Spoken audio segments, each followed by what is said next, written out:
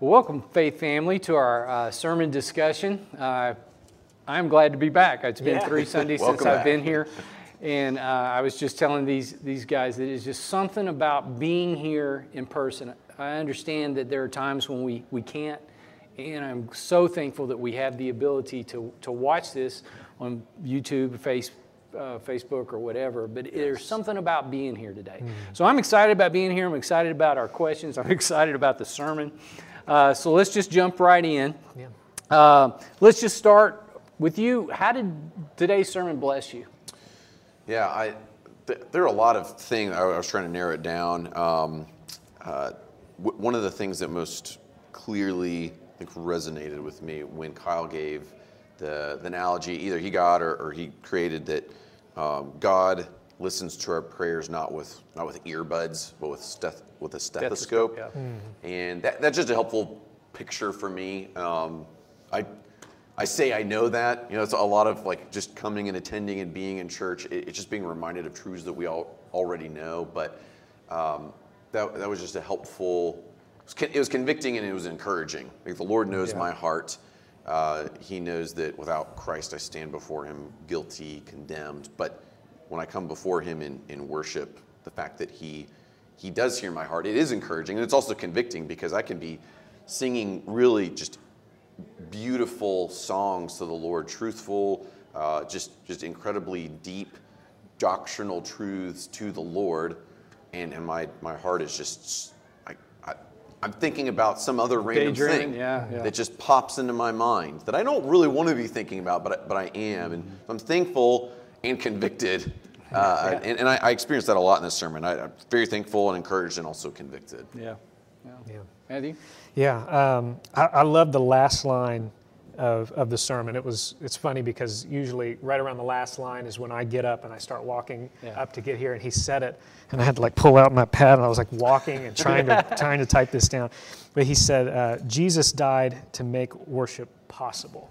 That's just an interesting way of saying, I never heard it said quite exactly that way before. And earlier in the sermon, Kyle talked about non-Christians and how it is impossible to worship God with an unrepentant heart, that even the worship of a non-believer, it's just them stacking coals on their head. So I kind of left with that thought. It is irreverent in and of itself to sing songs or to listen to a sermon and try to soak in some sort of spiritual message with an unrepentant heart. That in and of itself is it can't be worship. It will never be worship when you don't know Christ. I just thought that was a really interesting way to say that.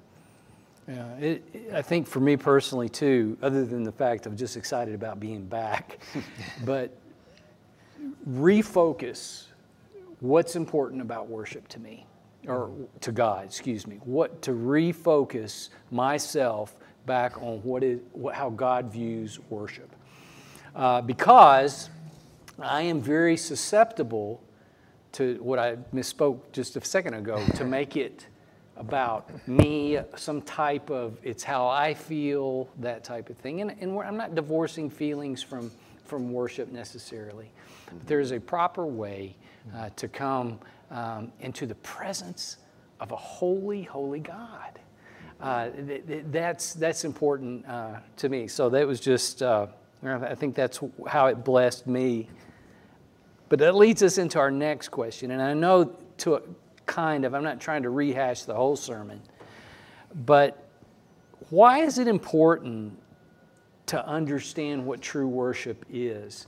Why was it important for Kyle to spend today talking about worship in general, maybe specifically from Solomon's point of view, but in a biblical, godly way? Why is that important? Yeah, and there's so many avenues of approach for answering that. But I think it gets back to just who we were created to be. We're created in the image of God. We're created to be like Him, to reflect who God is. And that just necessarily means that we are worshiping beings. Like I can't help but worship. Like I'm going to be worshiping something. Yes. So many people categorize worship as a religious activity, and it's just not. It is a human being activity.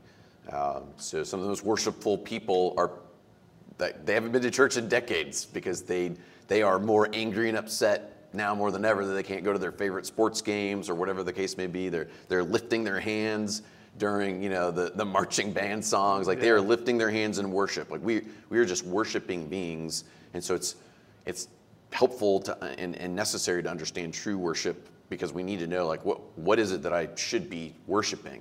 If all of who I am is a worshiping being, then what should I be doing? Right. and I think that the scriptures are it's the only place we have the answer for that. Yeah. So.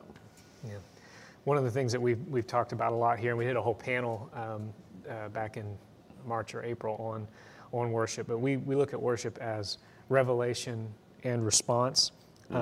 So every act of worship is a response to something that God has revealed about himself. So when we're singing truths about God, things that we learn from Scripture typically.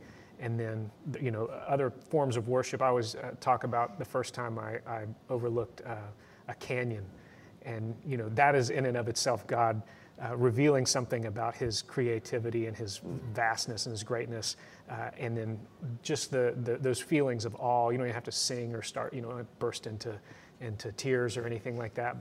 But acknowledging God's greatness in those moments is worship. Right. And if you don't understand worship as revelation and response, you're bound to make it about yourself. Yeah. Or like you said, you're bound to, we're worshiping beings. You're going to find something else to worship. And it's going to be something that usually will destroy you, something that that your carnal heart will go for, as opposed to a changed heart that Christ can only give. I'm going to read a quote from R.C. Sproul. He says, "The very heart of worship, as the Bible makes clear, is the business of expressing from the depths of our spirit the highest possible honor we can offer before God." And I'll be real honest to you, because this will lead us into our final question. The reason I quote R.C. Sproul, he was the person who was most influential to me to understand what true worship really is. In the first part of that is understanding whose presence I'm coming into. When I have a high view of who God is, when I, at least the best that my little brain can understand in the holiness of what holiness means, and that I step in the presence of a holy God in worship, that puts me in my right place and elevates God. Yes. So that's important, because in my personal life, as we'll go through this here, maybe in our next question, I think I didn't always do that. It was more based on feeling or the exaltation of myself. And that's not what worship is, and that's a danger that we can get into. So that brings me to my final question. In the mid-90s, we began to see what's called a seeker-sensitive type of church. And at the beginning of Kyle's sermon, he goes through all these, the rodeo, the gun giveaway, which got my attention, just these gimmicks.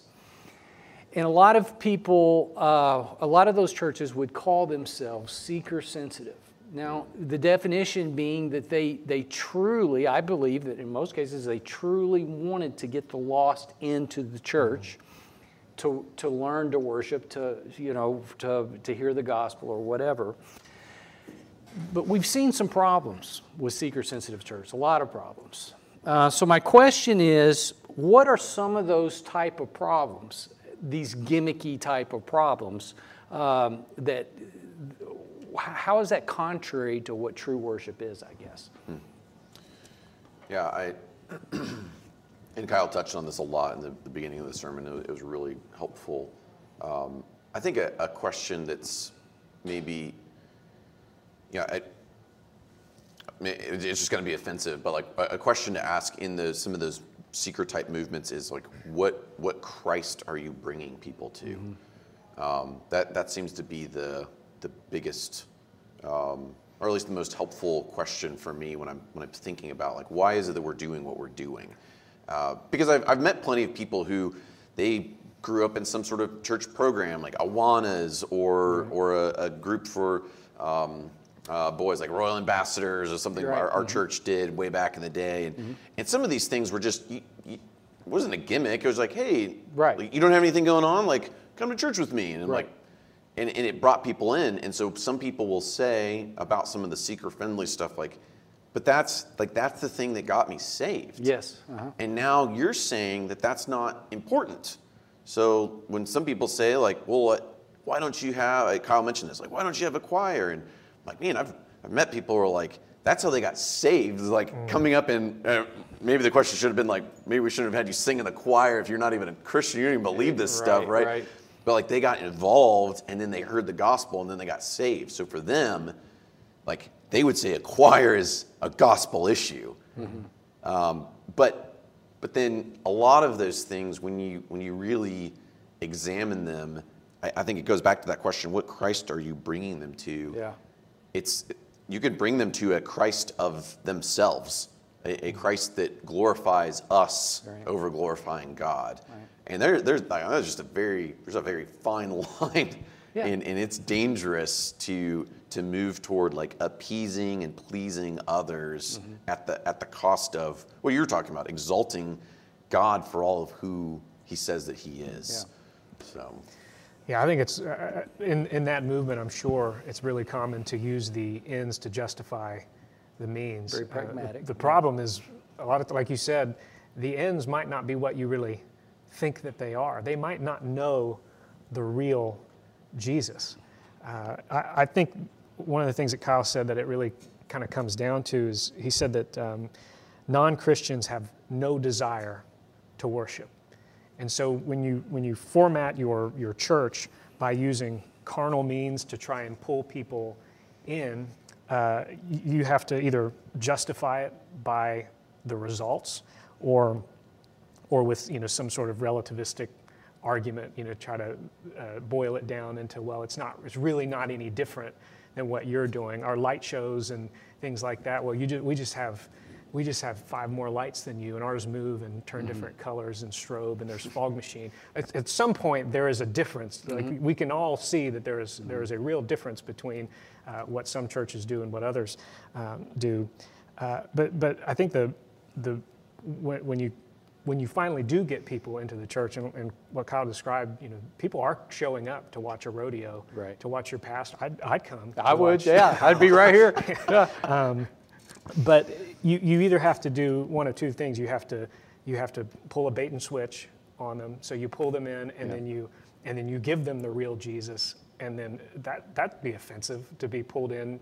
I'm here to watch a rodeo, and now somebody's preaching to me about how horrible I am. Or you continue to use carnal means to keep them coming. So you never really end up discipling anybody.